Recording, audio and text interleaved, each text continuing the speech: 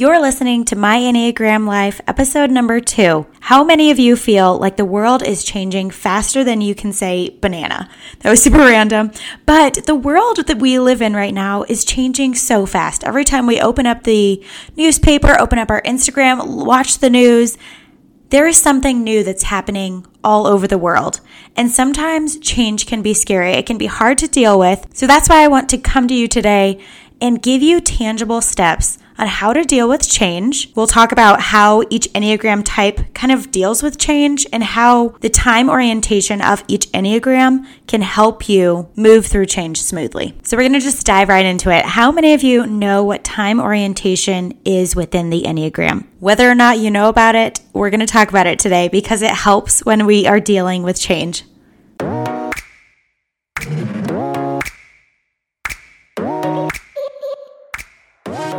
Hey, my name is Stephanie Smith, and I'm just your typical Enneagram 3, obsessed with becoming the best version of myself and teaching you everything I've learned along the way. I'll be your biggest hype girl to find your purpose, joy, and who you are through the Enneagram. Here we will cover how to apply the Enneagram to your life, real life stories of relationships through the Enneagram, and how to be the best you. I know life is super busy, but I truly believe that self-development starts with knowing who you are. So thanks for bringing me along for the ride. This is My Enneagram Life. Okay, so we're going to dive right into time orientations within the Enneagram. We're going to dig deep today, and I want to really help you guys walk through change through this episode. So the big thing about time orientations is that it's going to help you really know why you're acting one way, what you're going to focus on in change, and what you base your emotions off of. It's helpful to know the time orientation of people you're in relationships with because you can kind of understand why they do things as well. So here's a quick overview of how each time orientation deals with change and I guess really what time orientation means in general. So there's past, present, and future. And remember, this podcast isn't going super in-depth with each type. Rather, we're going to apply the Enneagram to your life. So I would totally encourage you guys to dig deeper into your type and specifically time orientation today because it is a super helpful tool when moving through conflict and change. It's awesome, super helpful. So starting with the past orientation, we have a 4, 5, and 9. And these numbers will make decisions and base their emotions off of past experiences. So for the 4, they will often center their thoughts and emotions on what's already happened in the past. And they'll often think of their past regrets. So they romanticize what could have been, and they really imagine ideal situations, which can sometimes hinder what the present and the future will look like.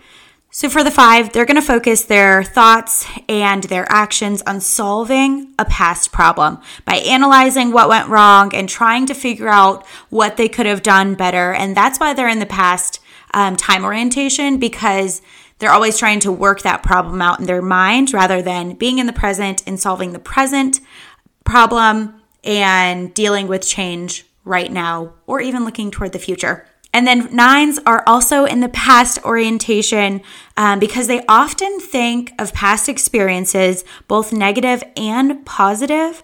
And sometimes it can be a little bit hard for them to alter habits moving forward, both positive and negative, because they're so stuck in the past. So in the present orientation, we have 1s, 2s, and 6s. They will all base their emotions and decisions off of what is happening right now. So the 1s are going to act to correct the moment-by-moment experiences in their lives, either methodically or in a swift movement. They are going to be focused on what's happening right now so they can change it to be, quote-unquote good, like a 1 desires to be. A 2 is going to base their emotions and actions off of the present needs of others. So they're going to know exactly what other people need in order to please and fulfill the needs of others around them, not really thinking about past or future consequences, which can sometimes get them in trouble. And then the 6s will also immerse themselves in the present in fear of danger because, that's their core motivation and fear. is staying safe, and their core fear is obviously fear. So they are in the moment because they want to be safe. And in the future, we have 3s, 7s, and 8s. They make decisions quickly and sometimes skip past their emotions because it's already in the past and they're already looking toward the future. 3s are in the future time orientation because they are constantly planning ahead to be successful. They want to achieve their goals quickly and efficiently, and they're also very goal-oriented. So 7s are in the future time orientation because they're always looking for the next best thing. They will put their past experiences and even current experiences aside, looking for something that might be happening that's going to fulfill their need of, more experiences. And then the 8 is in the future time orientation because they're going to be seeking a way to overcome their goals and reach their goals and powering through all obstacles that come in their way.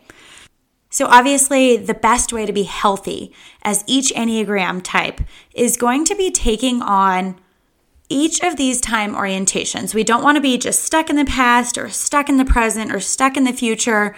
Each one of these orientations is going to be helping each other when we are fully healthy in our number and taking on each one of these time orientations. And obviously, that is one of the best parts of the Enneagram because you're going to grow and the reason for this podcast. So to be the healthiest you can be and the best you can be is taking on each one of these time orientations. So for example, since a 3 is in the future time orientation, they're going to need to be intentional about their current situation and praising what they've done in the current time. And then also looking back to their past, seeing what they can improve and how they can grow and what they can learn from. So that was just an example. So take each one of these numbers. Say you're a 2 in the present. Think about what could happen going forward, and then also think about the past and what has already happened and learn from those mistakes. So since there's so much change going on in the world, I want to equip you guys to be the best you can be and move through change smoothly and efficiently and effectively. So now that you kind of know what time orientations can do for you and what orientation that you specifically are in, you can analyze your life and see how you are reacting to change and to stress itself and kind of go from there. So within these next 5 steps on how to move through change, you're going to see that naturally some of these Enneagram types are going to be better at some of these steps. And that's why it's awesome because it's going to really show a strength of each time orientation for each one of these steps. So the first step is going to be recognizing what you can and can't control. There is something so freeing when you just stop worrying about things that you cannot control. So, for example, like our economy, you personally cannot control our economy, whether it's really good or whether it's bad. You can't control someone's reaction to a situation. So if you can't control the outcome of change, then there's no need to worry about it. And obviously we can prepare for the changes, but when it's something that's totally out of our control, don't worry about it. And just let that weight lift off of your shoulders. So for example, have you ever had to have a really hard conversation with somebody? You know what you're going to say. You've rehearsed it in your head. You think about it all the time. It's so stressful leading up to the moment when you have this conversation with them.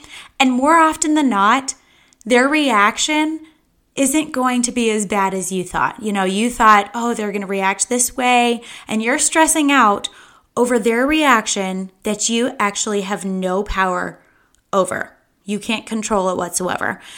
So worrying about things that we can't control will eat us alive. Seriously, prepare yourself for these situations, but don't worry about things that you can't control. Step number 2 would be find the meaning in everything. Find the meaning in change. 4s are really good at this. They love to find the meaning in everything. They live life so deeply and are so in tune with themselves and their emotions. And we can really learn from them in this step. So I want you to think of a time in your life that you went through change.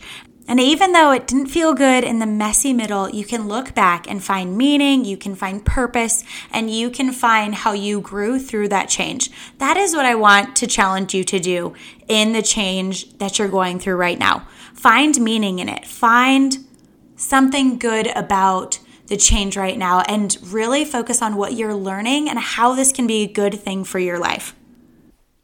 So when I look back on my life, I have gone through a lot of change, and I know all of us have. But probably the biggest change in my life was my career shift from a traditional job to being my own boss. And a lot of that came with obstacles I had no idea how to deal with. It was an entirely new situation that I was putting myself into, and I really didn't know what the future was going to look like. And I'm sure a lot of you can relate to not knowing what the future is going to look like. But looking back, even though that time in my life was really hard and sometimes it really sucked, I can look back and see the specific things that I learned through that messy middle. I can see who I was growing to be and the skills I would need to know right now. So I would encourage you to look back in your life into really hard times. They might suck and sometimes change totally sucks, but look back to see where you grew and what good things you can take from it. Step number 3 is going to be continue to work. Keep your eye on the big picture and know your goal going into change. We can really learn from 3s in this because they really focus on their goal. They keep what is important to them in front of them. So when change happens, they can kind of push it to the side and keep working. And we really need to do this if we want to move through change and really become the best version of ourselves.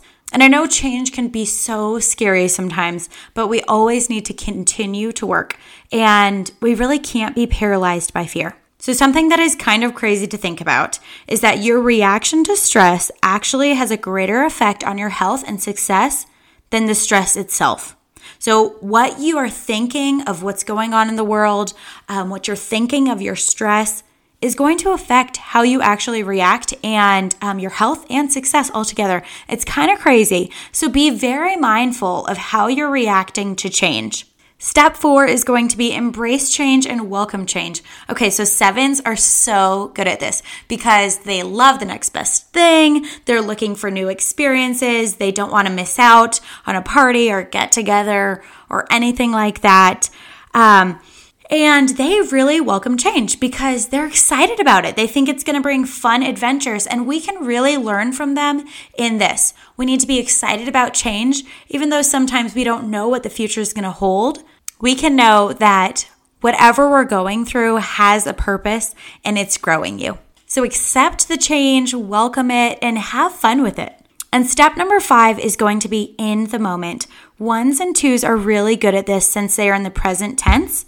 We can really learn from them and how not to worry about the future and not focus on the past, but really focus on what's important in the moment, who's sitting in front of you, focus on those relationships, focus on what you need to work on right now, and just be in the moment. And another piece of making sure you're in the moment is making sure that you have positive emotions toward the present moment, because negative emotions actually hinder our natural adaptation process. So the next time change comes into your life, which we know it's going to happen and maybe sooner than you think, embrace it. Embrace the suck because sometimes life does suck. And we are here to make the best of it and live out to our full potential. So if this was helpful for you guys at all, share with a friend who might be struggling with change because we are in this together. Thanks for listening to My Enneagram Life, and I'll see you next week.